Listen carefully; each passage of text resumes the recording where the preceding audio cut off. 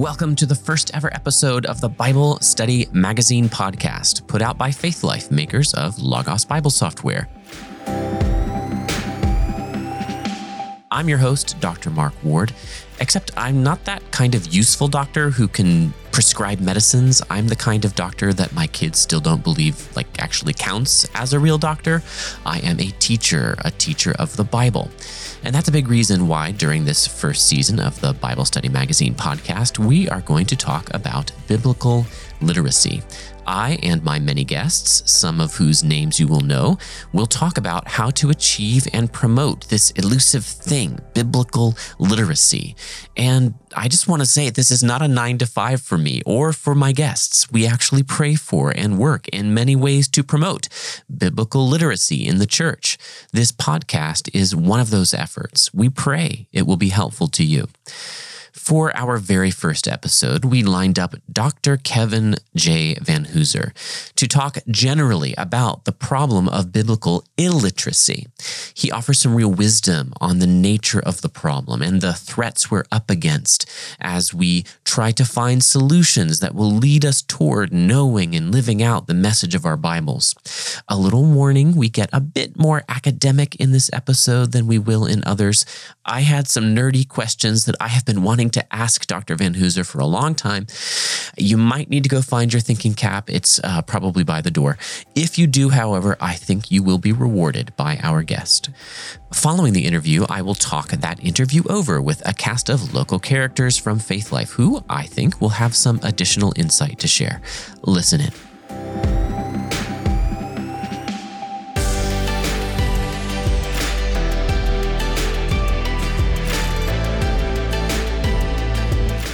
The Bible Study Magazine podcast is brought to you by Bible Study Magazine, delivering tools and methods for Bible study from respected scholars and church leaders. Right now, start a free trial. Get 6 months of fresh insights on achieving greater Bible literacy. Visit BibleStudyMagazine.com/trial today. Dr. Kevin Vanhoozer, I'm very pleased to have you on the Bible Study Magazine podcast because I've just been reading your new Lexham Press book, Hearers and Doers, A Pastor's Guide to Making Disciples Through Scripture and Doctrine, and I am really enjoying it. Thank you so much for joining me today. Thank you. It's good to be here, and any fan of my book is a friend of mine. I feel the same way as a writer. Both of the fans of my book are friends of mine. In what role do you currently serve the body of Christ? Let me count the ways. Most of them, I suppose, are indirect. My primary role is I teach systematic theology at Trinity Evangelical Divinity School. And I do think of it as serving the body of Christ. I'm training future pastors, missionaries, counselors, chaplains, and so forth. And I'm supervising doctoral students, some of whom will then become pastors, and others will become teachers and authors, really all over the world. I also preach from time to time. I'm also the atheological mentor at the Center for Pastor Theologians. And hopefully you'll count writing books that edify the church as part of service to the body of Christ. I certainly do. And those books are a lasting influence, a part of Christ's gift to his church of teachers that goes beyond our lifetimes. And Lord willing, even our little discussion for the Bible Study Magazine podcast will be a benefit to people we would never even conceive of existing. Indeed. So I want listeners to know that this podcast is not about promoting individual books per se, but your book so clearly dovetails with our theme for the first season, that is biblical literacy, that I'm going to take it as my point of departure for the questions I have for you. We want to talk in this first season of the podcast about not only how to achieve biblical literacy, but how to promote it.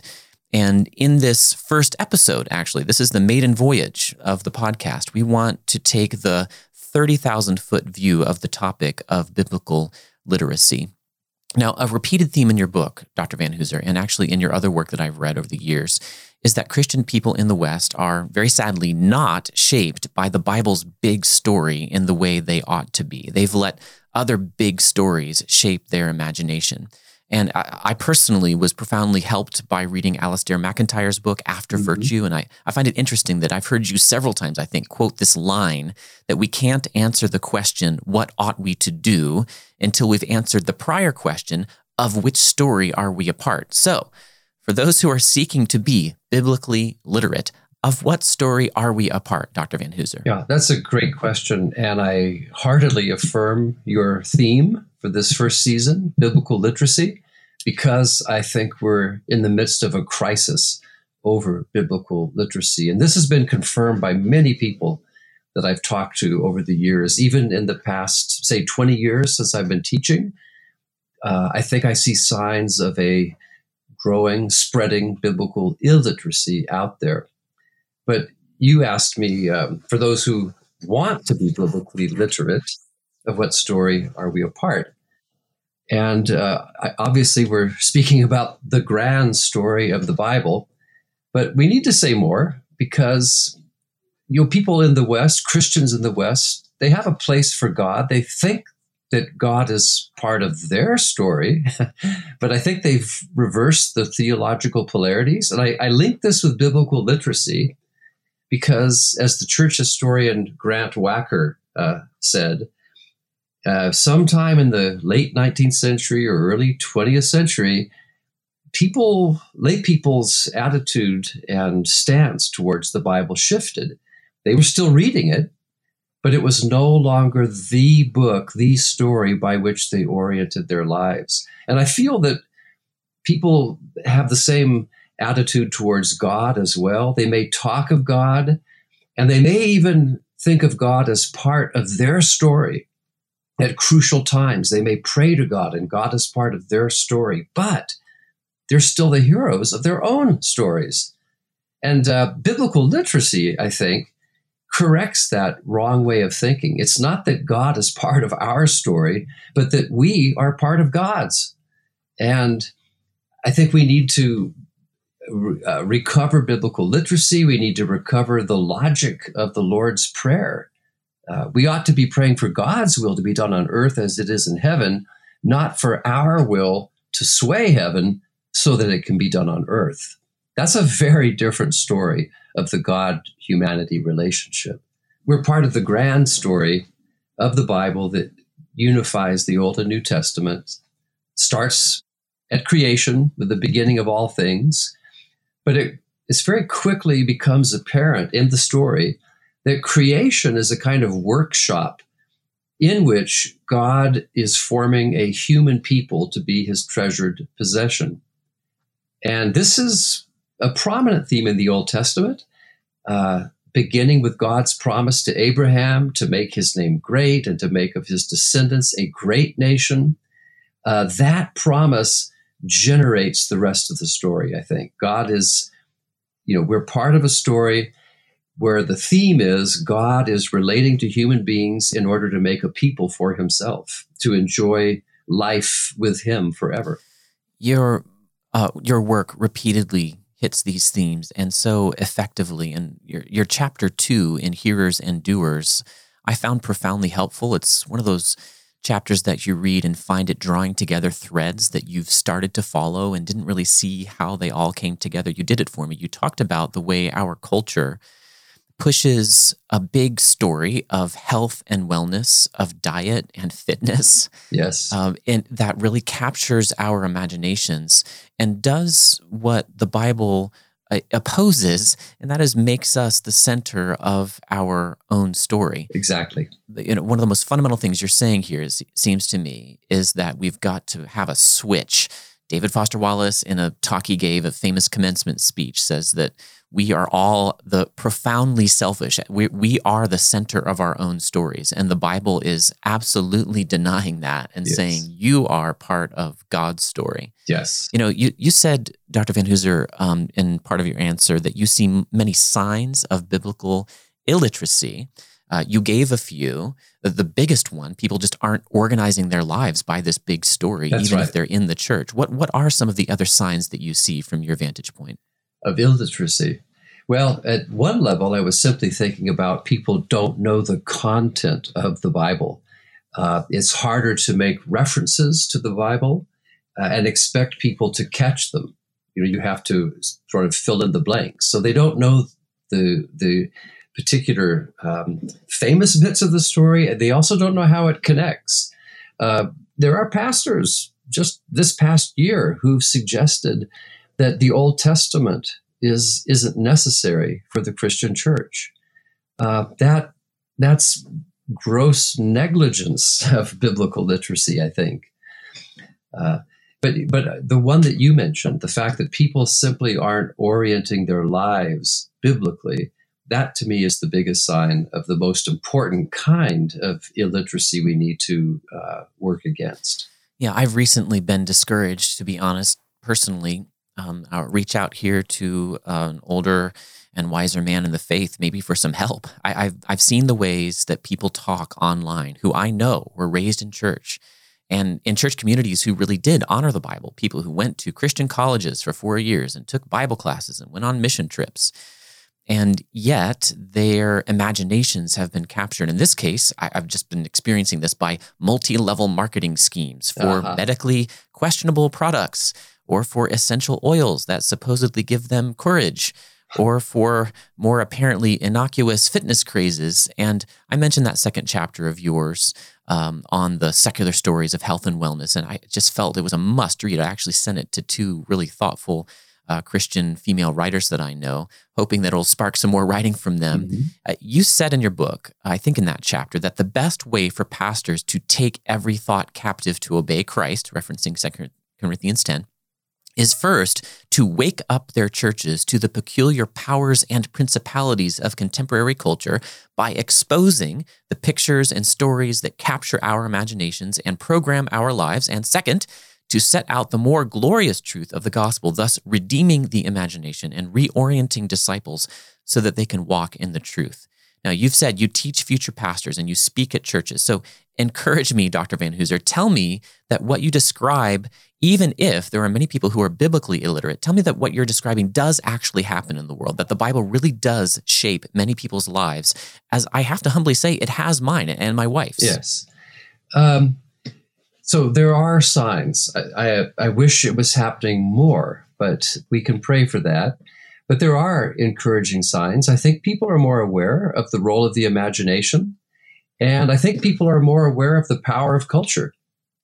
I do think it is helpful to begin just alerting people to how formative the stories culture tells can be.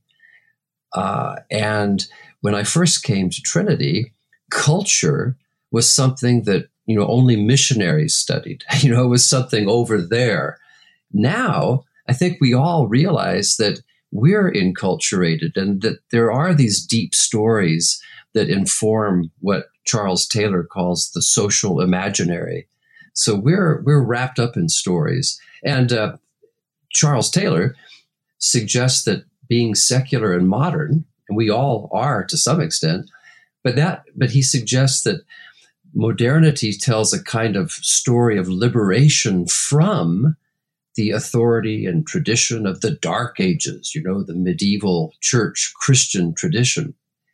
And I think a lot of people are captivated by that particular story of freedom. But now I need to encourage you. I think the Bible has the power to liberate people from illusions and lies and falsehoods.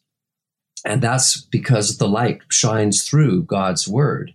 And we see the power of the true story as early as the New Testament when Jesus tells parables. And those were also intended, I think, to subvert false gospels and to liberate captive imaginations.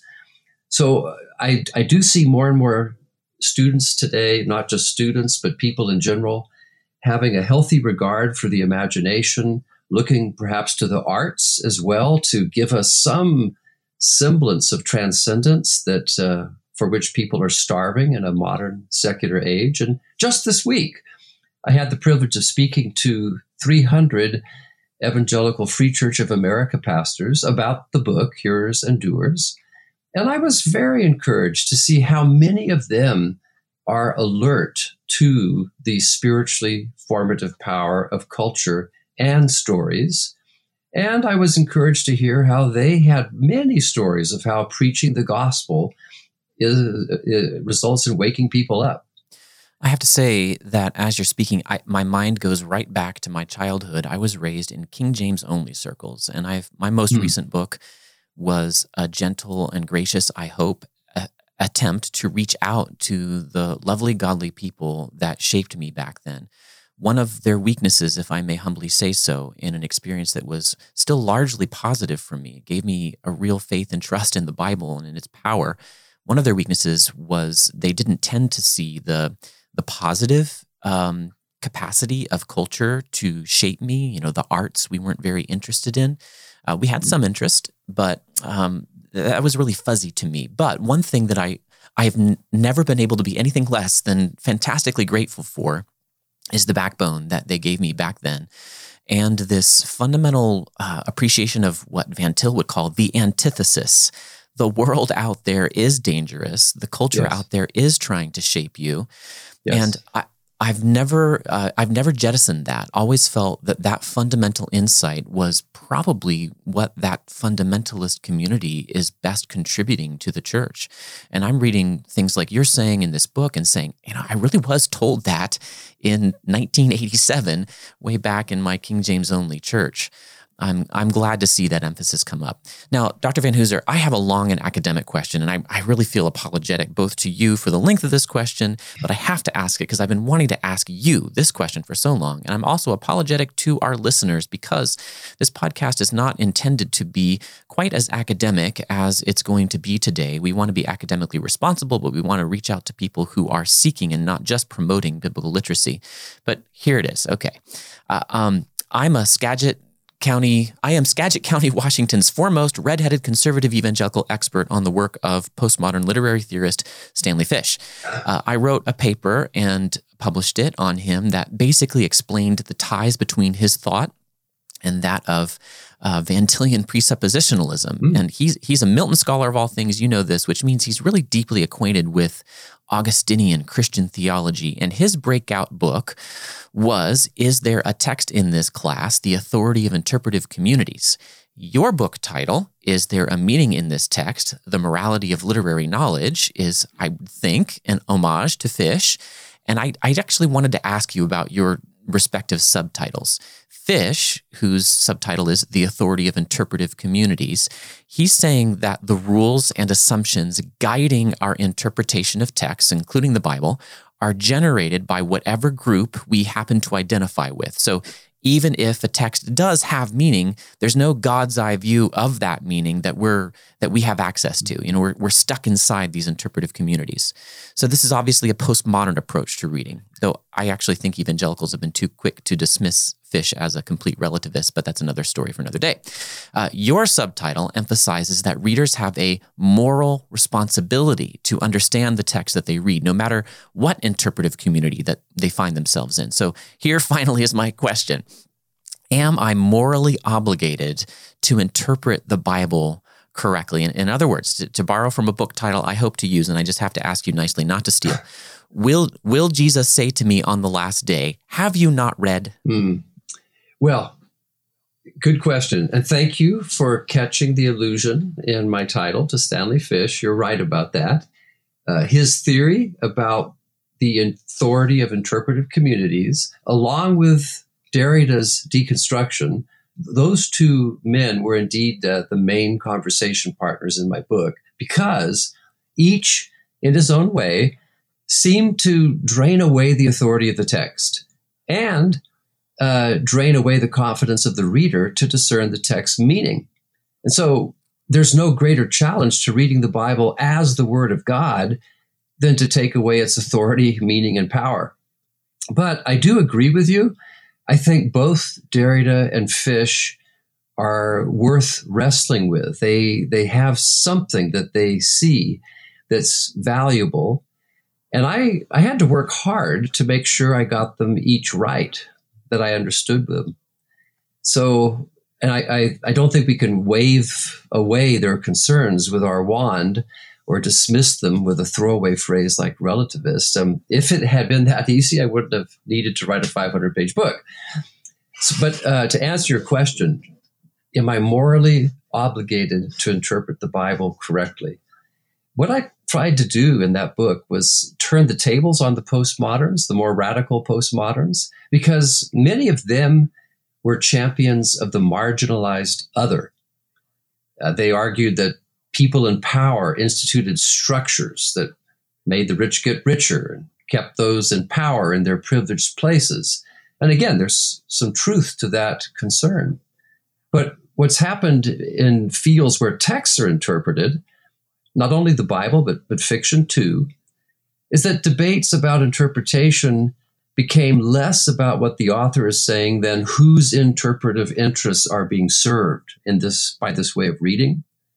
And again, my concern as a theologian is that biblical authority just goes up in smoke if interpretation simply becomes a matter of one's own interpretive community's interests. So what I try to argue is that the author is an other. And in postmodernity, the author is a marginalized other.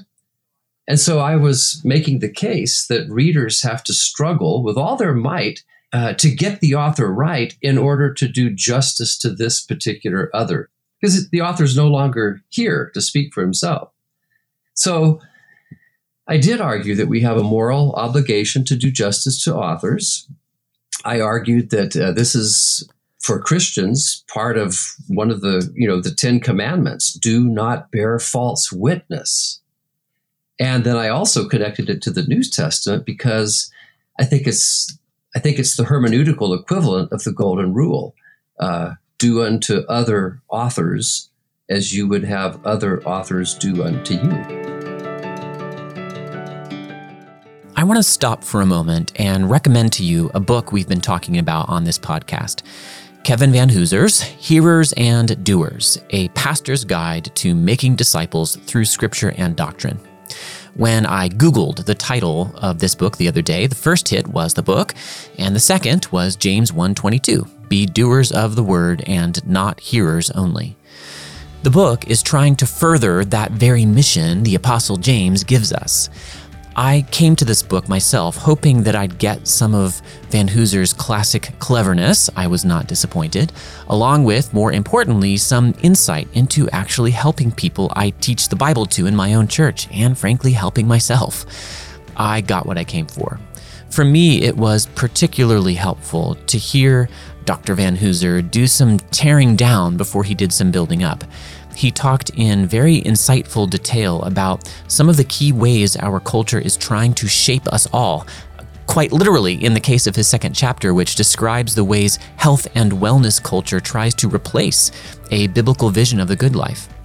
Vanhoozer says, culture forms us not only by making explicit claims or value judgments, but also subconsciously, for example, by creating pictures of the good life and conditioning us to think these pictures are normal. Vanhoozer goes on to offer positive, constructive advice for how to use the Bible to form disciples. For me, though, chapter 2, Whose Fitness, Which Body Image, was worth the price of the book. And no snarky comments, please, on what that means, considering that I work for Lexham and therefore got the book for free. I do think that you should get and read this book. Check out Hearers and Doers at lexhampress.com or wherever fine Vanhoozer books are sold.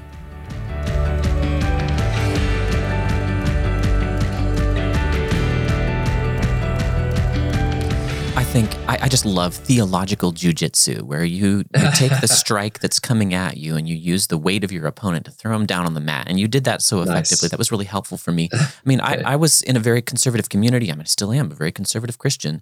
And yet the postmodern acid was reaching me, even in the days before social media. And now, in particular, you can't not know that for every major question, there are 1,000 voices and 2,000 opinions.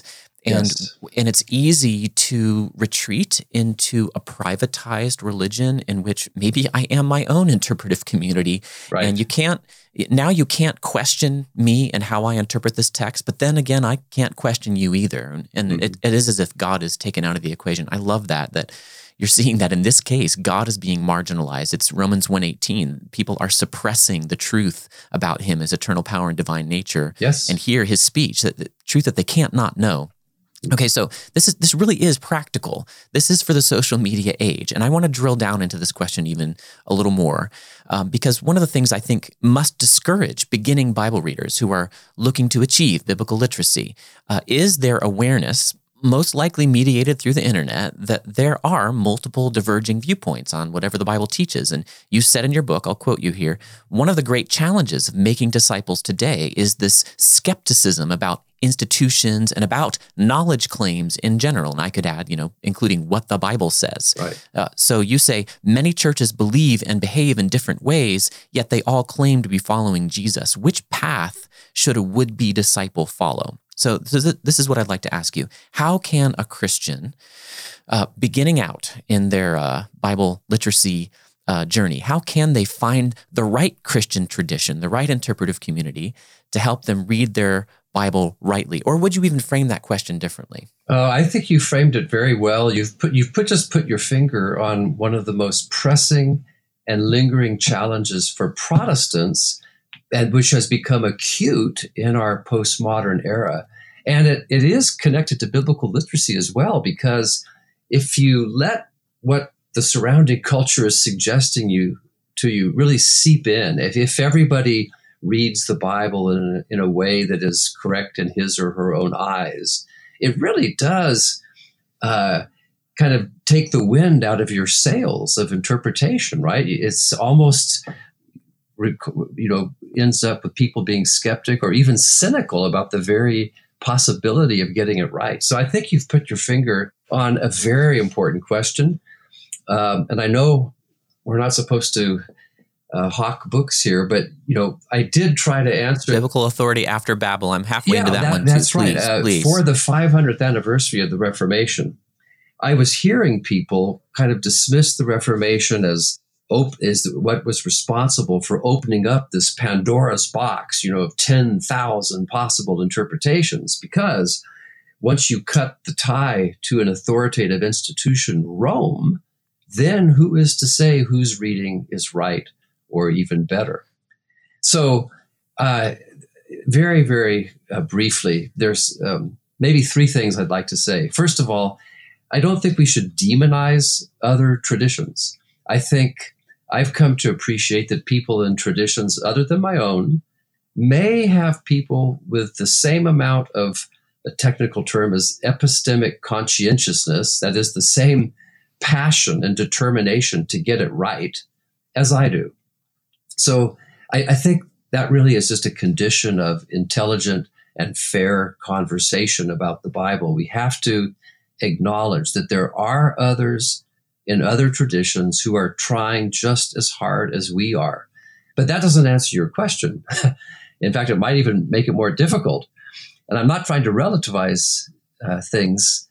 I am trying to say that for many people who are unchurched or who haven't had the advantage of growing up in a tradition, I would say that it's better just to choose one tradition, one of the great, Protestant traditions, and be nurtured in that. I think of interpretive traditions, the ones with staying power, the Reformed tradition, the Baptist tradition, the Methodist tradition, and so on. I think of traditions as homes, the interpreter's house, as it were. And it's better to be nurtured in a home and to learn how other people in your home have read than to try to do it all by yourself on the street. The other thing I would suggest is this. There are different interpretive traditions, but another exercise I tried in 2017, again, remembering the 500th anniversary of the Reformation, was to see if we could come up with a confessional statement that Protestants from various traditions could agree on. I tried to drill down to what in the book I called mere Protestant Christianity, and actually spent some time on this. And with 15 other people from different traditions, that is 15 different traditions, we came up with a statement called the Reforming Catholic Confession. So we were trying to confess what all Protestants can affirm, the doctrines of first order importance. And I was pleasantly surprised to see the consensus we were able to make. Now, what I'm saying then is that acknowledge that others are trying hard, acknowledge that there are other traditions, and it's better to be in a tradition rather than no tradition. And then when it comes to differences, keep the discussion going, but remember that there is a Catholic core. This is a small c Catholic. That is there's a universal or mere Protestant core. And I would just say, focus on that as a reader. Make sure you're reading with the majority of the cloud of witnesses that have come before us. Yeah, I specifically recall being a child and thinking, as I got interested in the Bible and interested in getting it right, maybe I was 10, I remember thinking, boy, wouldn't it be great if I could go back in time and be given the ability to read, but live on a desert island where I have just my Bible and no interpretive traditions, I wouldn't have known that phrase, but to guide me or really constrain me. I just want to know what the Bible says without the taint of other people's opinions. Yes. I'm sure I could get it right. And what I came to see over time, particularly helped by a fellow graduate of my alma mater, Moises Silva, who I know you know personally. I do. He argued you can't set aside all your presuppositions that come from your interpretive community, your tradition. So don't try. Mm-hmm. Try to keep them self-consciously in the front of your mind. And yes, bring them up for evaluation as you read the text. And you may find over time that you need to change your opinions on things, have them conformed more in the semper reformanda spirit of the Reformation to the sole authority, the ultimate authority that we have, which is the Word of God. And I found that to be so much more healthy. And it's actually pastorally more healthy, because when somebody comes to me and says, I don't know what to do with all these opinions on the internet, my first question is, what church do you go to? Yes. Unless the church is obviously teaching a false gospel, has major problems, if they're holding on to the gospel, I'm going to tell them, God's given you this pastor, work out whatever that tradition is teaching you, even if I disagree. Yeah. Go ahead. Well, let me say that I mentioned the Protestant problem. The glory of Protestantism is that you've got people from different traditions who affirm Scripture alone as the supreme authority, and who, I think, more or less hold to this idea, at least in theory, if not in practice, but I think in practice too, always reforming. That is, always being willing to be reformed by Scripture. And that means we need to listen to each other's reading and look at the grammar of the text and the context and work hard to get it right. But just one more point, if I may, about the importance of believing with the whole church, the Catholic Church. Just this week, I met two disciples of a movement that I didn't know about before, but they're called the Church of God.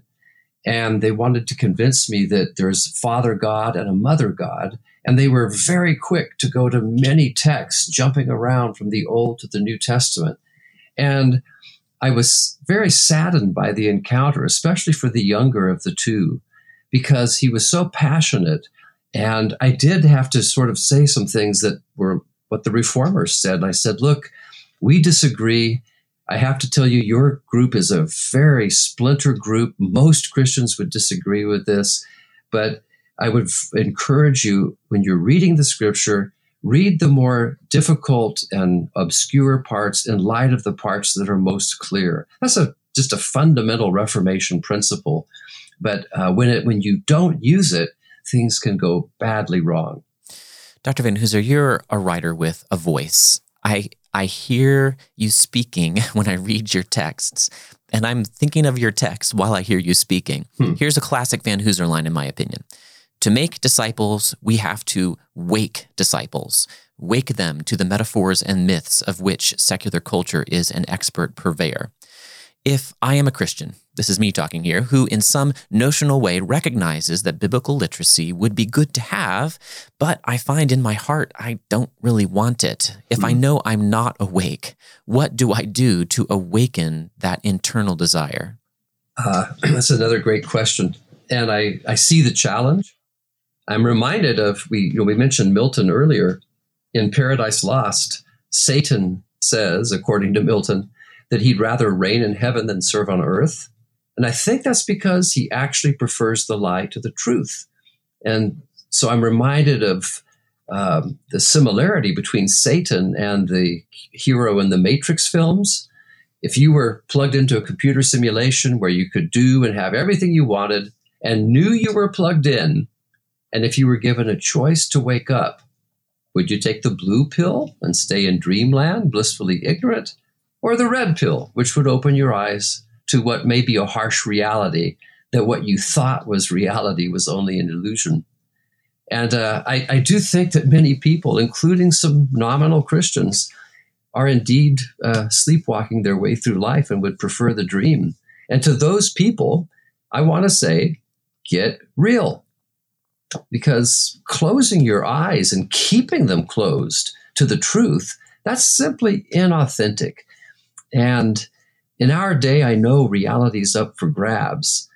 But what impresses me as a Christian is that down through the centuries, there have been witnesses and martyrs who have staked their lives on its truth, on its reality, on the reliability of the story. And I believe firmly that when reality is the topic, Christians should never back down. So I want to paraphrase what Satan says. I want to say, better to get real on earth than to dream of heaven. We're mortal, and we only have a bit of time on this earth. And I want to use my time to make a difference, and I need to get real. And the Bible's the best clue and gives us the most profound insight into the nature of ultimate reality. So Jesus, tells stories to wake people up. And he also told that little story that compared foolish people to those who hear his word but fail to put it into practice. And I think hearing stories like that and appealing to, the desire for authenticity and to get real, the Bible should enchant our imaginations, and it should prompt people to respond to its story the way the Samaritan woman did to Jesus. She said, "Sir, where can I get this living water? Give me this water." And that's what Scripture is. It's what gives us the access to living water. And I think we need to appeal to people's imaginations, the whole being, not just an intellectual argument, not just a gimmick. We need to help them get real.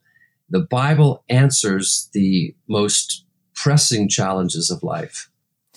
When you quoted the woman at the well, "Give me this living water," I must say, very personally, my heart leapt. I want this. I hunger and thirst for righteousness, and I know I find it in the Bible. And I think that Christian bookstores need to start putting red pills with every single copy of the Bible that they sell. Yes. Now, I have a final question for you, Dr. Van Hooser. Okay. I really appreciate your time. I've given a lot of thought to hermeneutics and to the moral responsibility we have to interpret the Bible rightly, which the Bible, what's the word I want, gauges to your responsibility level in the church. So James 3:1, my brethren, got to quote the King James, sorry, it's what's in my head and heart. "My brethren, be not many masters, that is, not many of you should be teachers, because you will be judged with a greater condemnation." So I want to ask one more question based on a famous vignette from Lewis that I'm going to assume you've encountered at some point. In The Great Divorce, which is one of my favorite little Lewis books, there are so many of them, but this is one of them. There are actually two Anglican clerics, one of whom was the extremely liberal kind who actually denied the resurrection and fundamental Christian doctrine, the other of whom had done that, but had come to truly Protestant evangelical faith and was in heaven. Okay, so in the conceit of this book, as you know, and maybe our listeners don't, there is a visitor.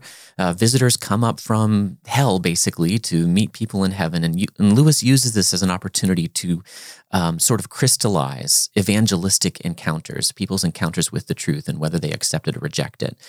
And the liberal cleric's defense of himself was that all of his opinions were honest. How could he therefore be blamed for denying the resurrection when he was just following, he said, the best lights he was given? Lewis's point, I think, is that not all opinions, theological opinions and readings of the Bible are honest. How do you discern between those individuals who are, who do have epistemic sincerity, and those splinter groups, even heretical groups, historically speaking, like the group you just described, who are going far beyond the tradition, and actually to the point that I think they'd be described by Galatians 1:8. They're preaching another gospel, and Paul issues an anathema on them.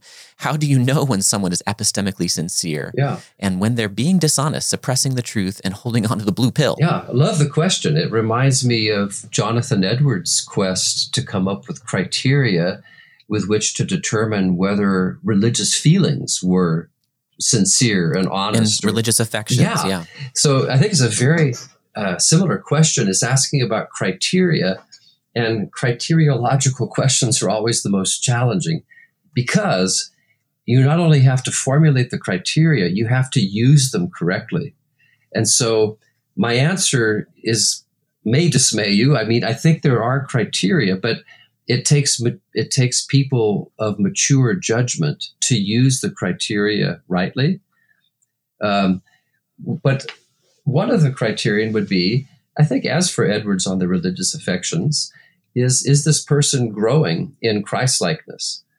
Are there evidence of the fruit of the Spirit?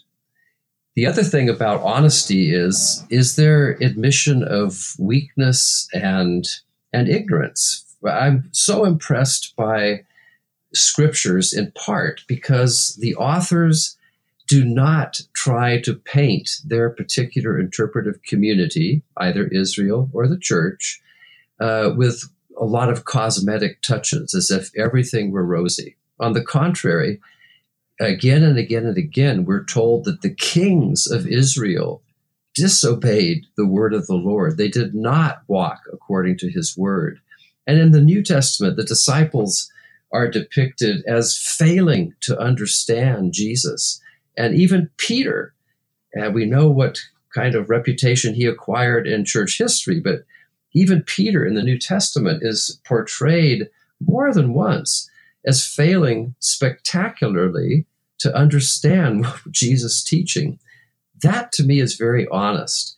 So I have time for theologians like Augustine, who towards the end of his life wrote a whole book reviewing his writing and being very honest about where he had made a mistake. So I think one of the signs for honesty is, an acknowledgement that one is only mortal and human, and that one has erred, and that one is fallible. I think this cult that I was referring to earlier, I saw no admission of any weakness in their armor. Everything was kind of rock solid certainty. It's a delusion, of course, but I didn't think they were getting real. I didn't think they were being honest because they were projecting a false certainty. You're offering several criteria, and obviously we could talk through the criteria all day because the fruits of the Spirit are representative and not exhaustive. The entire Bible defines what a good Christian, a good believing life is like. Yeah, so I'm not going to press you to give me more answers to that question, but I really, really like what you just said. I would love to see people jumping into biblical literacy, both confident in what the Bible says clearly and humble about their own limitations as a reader that come both from finiteness and from fallenness. And yes, the limitations of whatever interpretive tradition they find themselves in. That humility will get them far and will enable them to appreciate the gifts that God has given to other Protestant traditions, other people who have insights that they haven't had. I like things like the Reforming Catholic Confession, and honestly, I love Bible translation, so I've written a lot on it. I like to see different denominations and evangelicalism coming together to produce these because it's a way of saying there really is a stable core in this evangelical Protestant Reformation tradition that despite our differences on baptism and covenant versus dispensationalism, etc., we know we are united on what's most important. That's encouraging to me as a Christian and as a Bible reader. Well, Dr. Vanhoozer, thank you for all of your time and for sharing your gifts with Christ's body, his peculiar people, those of whom, the small subset of whom, are going to listen to our discussion. I'm very grateful. Thank you. It was a pleasure and a privilege to be in your first season. It's time to begin the roundtable conversation, and let me quickly introduce our participants. Dr. Brannon Ellis is here. He is head of Lexham Press here at Faith Life, and please say hello in some kind of Georgia way. Hey, y'all. There you go. Thank you. And two fellow academic editors of mine here at Lexham, Dr. Derek Brown. I don't know what kind of hello you should say. Can you just try English? Yeah, I'm from the Northwest, so I don't think we really have anything. All right. It's just you have the normative way of talking. And then Todd Haynes, offering the Lutheran perspective at all times. Now, let's get serious because we're trying to help people achieve and promote biblical literacy, although Kevin Van Hooser said literacy, which sounds more elegant. So I went with that in the podcast interview. I want to ask you guys the same question I kind of asked him. I think you'd have some interesting perspectives on this. Of what story are people in our nation a part, in the Western world, really? In other words, what stories are we up against when we are trying to promote biblical literacy? Just recently back home for a wedding, and my brother and I were going to pick up things from the store. So he's yakking about all the frustrations that he has as a high school teacher.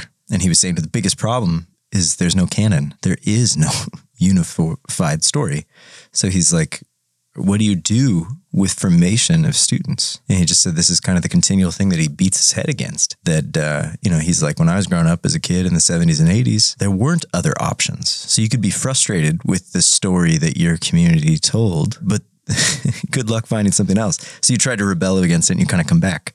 But today, from moving for the Midwest out here to the Pacific Northwest, the story is different. And then you can even within our small town here in Bellingham, there are a fragment of stories within that. So I think that's one of the biggest things that we're up against is a radical pluralism of unifying story. Yeah, the big story is once upon a time, all stories are totalizing meta-narratives who are just trying to exercise power over other people. So let's not have a big story.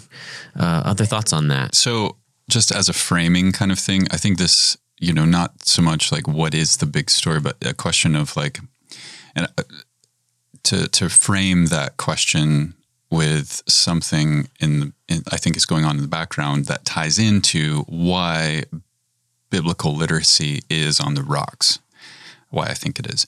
It reminds me of Soren Kierkegaard, a early sort of prophet, philosopher of the problems with the modern mindset. And one of the things he said that about modernity, which also applies to post-modernity, which you could see as kind of a heightening of modernity's, particular eccentricities.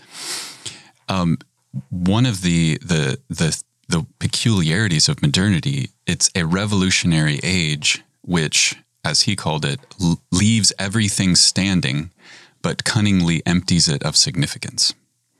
So what he meant was, it doesn't, most of the time modernity isn't going as far as the French Revolution and, beheading priests and worshiping the goddess reason in the streets and stuff like that. Most of the time people will not put up with something like that. But what more often happens is that you leave all of the structures and all of the sort of gingerbread in place, but you empty it all of its real significance and thus of its power. And so it's hard to now, we're ironically today, we're in this kind of scenario where we're increasingly realizing how powerful stories and myths and legends and everything are, and yet we're not often in the church, we're not, because of this, being shaped by modernity's emptying of these stories of significance, we're not often aware of how the Bible is actually the greatest story in terms of its, the way it determines, reality and its transformative power. We don't really see it, we recognize it in other kinds of stories, but we don't really see it in our own story and in the Bible's story. So, Lewis would, to call that kind of thing, the Bible's the true myth. Yeah, I love that phrase. And so, we don't really see it as powerful anymore. And so we don't see how the Bible's story really changes the world. So not only does our culture hit us with different stories, but also skepticism about all stories. It also lets us hold on to our Bible, sort of like a prisoner has the Bible on the shelf in his jail cell, follow me here, but he's hollowed it out to stick a gun in there. He's got the symbol, but he doesn't have the reality more. I wonder if any of you have noticed the same thing I have, tried to connect the rise of the superhero movies, the Marvel movies. I'm not saying whether you should watch them or shouldn't, but connect them with the power of myth, okay, in our culture. Why are they so popular? What does that say about the stories that we're telling ourselves? No, it is interesting, but some of it has to do with when a story pulls it off, and sometimes it doesn't. But with what Brandon was saying, it was making me think of that Hans Boersma Fear of the Word article. But one of the things that he talks about in there is he's not okay with the word application. He gets upset about applying the Bible. C.S. Lewis has an analogy for this. Often, the attitude towards the Bible is it's this carton that holds the cigarettes. The value of the cigarettes is the cigarettes, not the packet. So once I smoke all of the cigarettes, I throw away the packet. And I think we do that with the Bible. That instead of hearing the story, it's like, well, what's the point for me? What's the application? What's the proposition? Which is something that Van Hooser he's trying to rediscover, that remythologizing of, yes, there are propositions, but it's not just propositions. Your job isn't to hear the Bible story and go, yeah, but what does it all really mean? Right? Like it means what it says. Like, and it's telling you about the way the world works and what matters and the kinds of things that you should care about. It's painting a portrait of reality. It's not saying, hey, there's some stuff that went on, but like it's, I have to cipher it through my grid of what I actually already think is important or significant or not significant. It ties in with like we as modern people, we're uncomfortable with, we empty the Bible of its, power and significance in its big picture ways, in the same way we do with little passages that make us uncomfortable for other reasons, or for the same reason that we're modern, but they're different kinds of passages. Like, the demon throws the boy in the fire and the water, and we're like, that makes me uncomfortable. I don't know what to do with it. Must be epilepsy or something. We turn the page, and we do that without even thinking because it didn't fit through my grid of emptying it of its significance and power. Well, so the other side, what you were saying about the Marvel thing, with some of these I see more so, where some of those stories, it's like, hey, I have this presupposition that I want to push on all of you. I have this big idea that I want to push.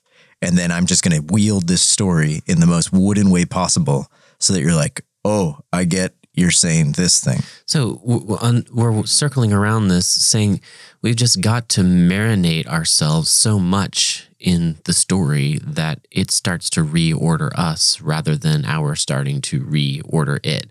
And I want to draw this down to a practical question here. We have been getting pretty academic today, and not every episode of the podcast is going to be like this. I already happen to know. But I think we're setting some foundations that will be helpful. So let me, however, get real practical. Step one, what do you tell someone to do? Given all that we've just listened to from Van Hooser, all that we're talking about marinating in the Bible story, what do you tell someone to do if he or she wants to achieve biblical literacy? First thing, I think it signals to us the first thing, or one of the first things you want to do. I've got two things. We just heard an interview with a systematic theologian about how to be marinated in the story of the Bible. I think that's a significant thing, and it's counterintuitive to a lot of Christians today. I think the first thing you should do is realize that good theology promotes biblical literacy because it helps us with the motive for why we want to understand the Bible. It helps us with the how of going about understanding the story and the what it all means. If we want to understand, understand the Bible and its story, then I think one of the things we need to really steep ourselves in is being committed to understanding good theology and why that's so inseparable from the Bible story. The second thing, briefly, is I love how Van Hooser basically told us, hey, if we're someone who's figuring, how do I understand the Bible? What about the plurality of interpretations out there? He basically said, look, pick a respected Orthodox tradition on purpose even if you end up being somewhat off base in the end, because that's much better than either going solo or running on autopilot. Yeah, and our culture would lean you toward the running on autopilot. So that was our theologian on the round table. We've got another New Testament guy. Would you have a different advice, Derek, for someone who wants to achieve biblical literacy? Not different, but it made me think in a little bit different direction. I'll come at it a little anecdotally for myself. I grew up in a completely non-religious home, and I wasn't anywhere. I kind of went to church with a neighbor. My best friend lived across the street with his family to an evangelical church growing up, but yeah, very seldom. And when you start reading the Bible, it's quite overwhelming when you haven't grown up around it. I remember being in Sunday school classes and then doing sword drills. And, they would announce a verse, and I had no clue where these things were. I didn't know what a chronicle was, let alone where I could find it in the Bible. And I used to just flip around really fast because that's what everyone else was doing very frenetically. And someone would win, hold up their Bible, and I would be like, shoot, almost got it, that one. And I had better chance of being struck by lightning instead of a building than finding the passage.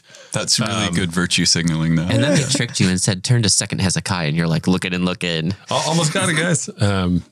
And that's a bit of a joking way to say this. It's quite overwhelming. The thing that really got me going was a hunger. And so a lot of this is very cerebral talk about knowing things and reading a text, which is a wonderful gift and that we have accessibility to. But you have to have a hunger within yourself to not only have some knowledge and be acquainted and know the scriptures and what they teach and the story, which is all very good, but to know what it's doing inside your heart. And I think for me, it's you have to sort of foster and find that hunger and understand why you're learning scripture, which is not just about to know and have a certain threshold of knowledge so you're no longer embarrassed to, flip around the Bible when you're around your peers. But this is a bit of a circular way of saying this, but I think ultimately you can't love God or love neighbor without knowing the scriptures well. And those two things, it's impossible to do that without scripture. So biblical literacy is about, I think, whatever tools you go about doing that with and what tradition you're a part of. You find a good church home, as Van Hooser said. You have to find that hunger in there. To know why God has given us these scriptures. That was one of my questions for Dr. Van Hooser, and now I forget what he said. But I was hoping he would say what I like to say, and that is that the promise of the new covenant in the Bible is that God would give you a new heart.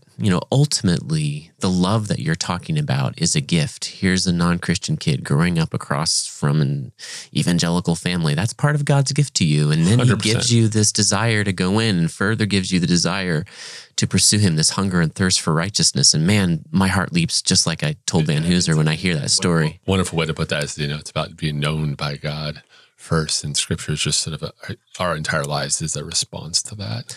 And when I was a pastor of non-Christian people in an outreach ministry, I would tell them, pray for that heart, pray for desires you don't have, and see what the Lord will do. I really loved hearing your story there, Derek.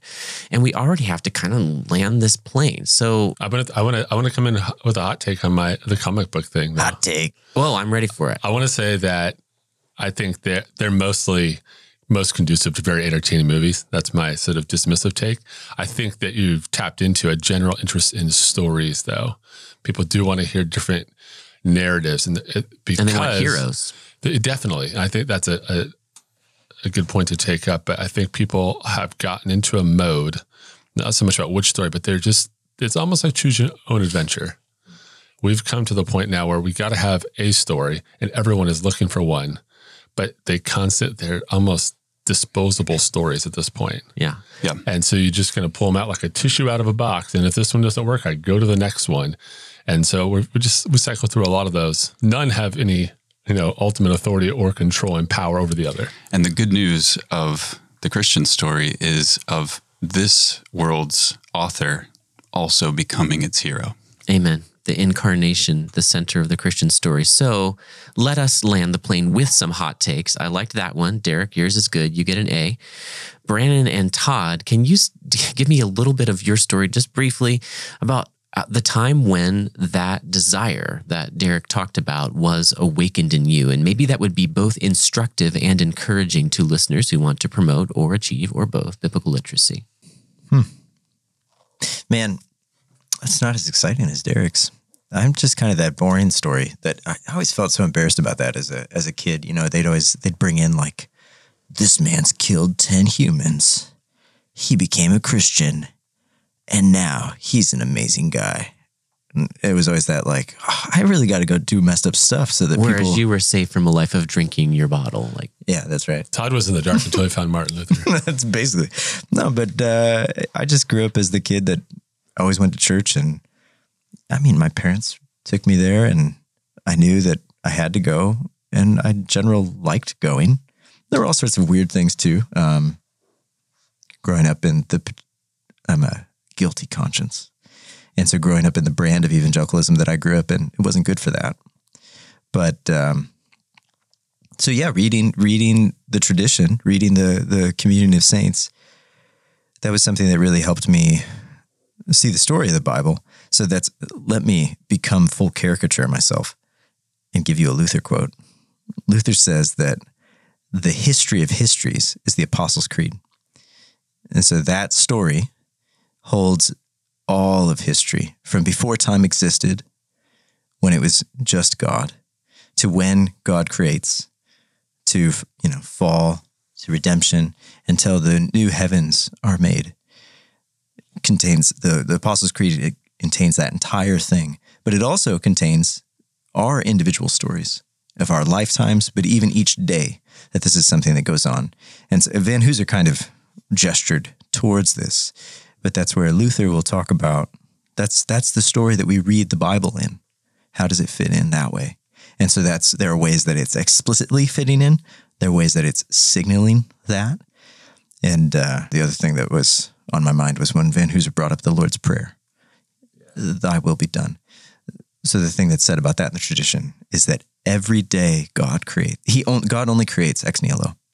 And so every day that's something that as Christians we ask, kill my desires, kill who I am, so that I can become who I really am, which is Jesus. That's our historical theologian's answer, and that provides a perspective that isn't common in evangelicalism, knowing what the small c Catholic tradition has said. I appreciate that, Todd. Now, Brandon. Thanks. I think I can tie it together in a more kind of, small scale way, just from personal experience. I would say, I think part of biblical literacy is not knowing a lot of things about the Bible and understanding its story only, but this ties in with the hunger thing, is really growing over the course of life and all of its ups and downs in like making that sort of like chewing that and digesting it more and more. And my kind of example of that would be, when I went through cancer treatment the first half of all of last year, 2018. And my kind of like I gravitated toward Psalm 130 kind of at the beginning of these treatments, going through chemo and everything, out of the depths I cried to you, O Lord, etc. I probably, like in my Bible reading during cancer treatments, it was probably Psalm 130 every single day for like months on end. And it didn't get old and it didn't feel stale. It was just like going deeper and deeper and deeper and deeper into Psalm 130. And then sometimes it was like, thinking about the whole Psalm, and sometimes I was thinking about like one word or phrase in the Psalm.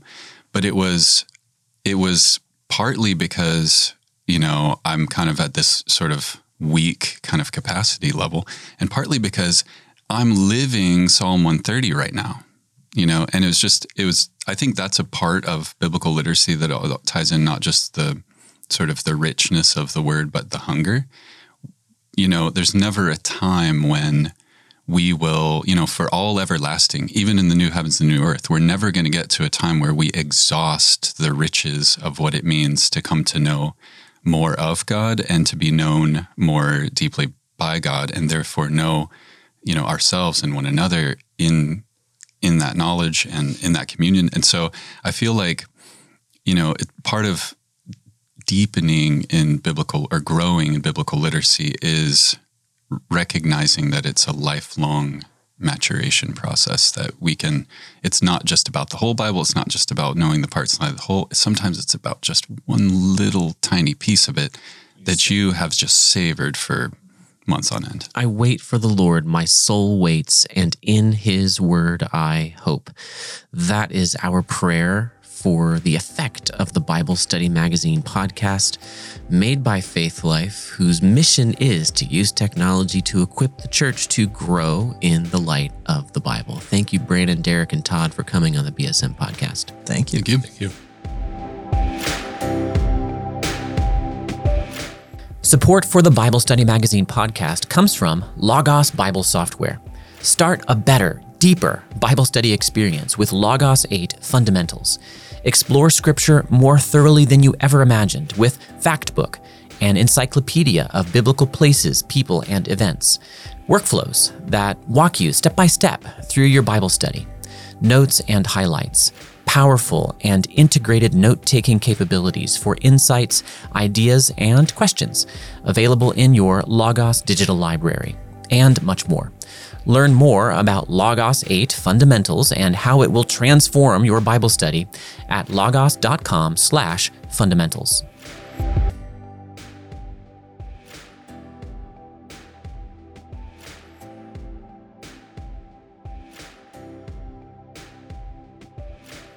You've been listening to the Bible Study Magazine podcast, and I would like to thank our producer, Kaylee Joyce, and our audio technicians, Brandon Van Beek and Jack Underwood. And I can't thank myself, but I am the host, Mark Ward. My own most recent book is Authorized: The Use and Misuse of the King James Bible, and there's even an accompanying entertaining, if I do say so myself, documentary, if you like that sort of thing, on the King James Version that you can watch with a free trial to Faith Life TV. And I mention all of this not to promote my work, but because of one last important point I feel compelled to make as we close. Dr. Van Hooser's initials are KJV.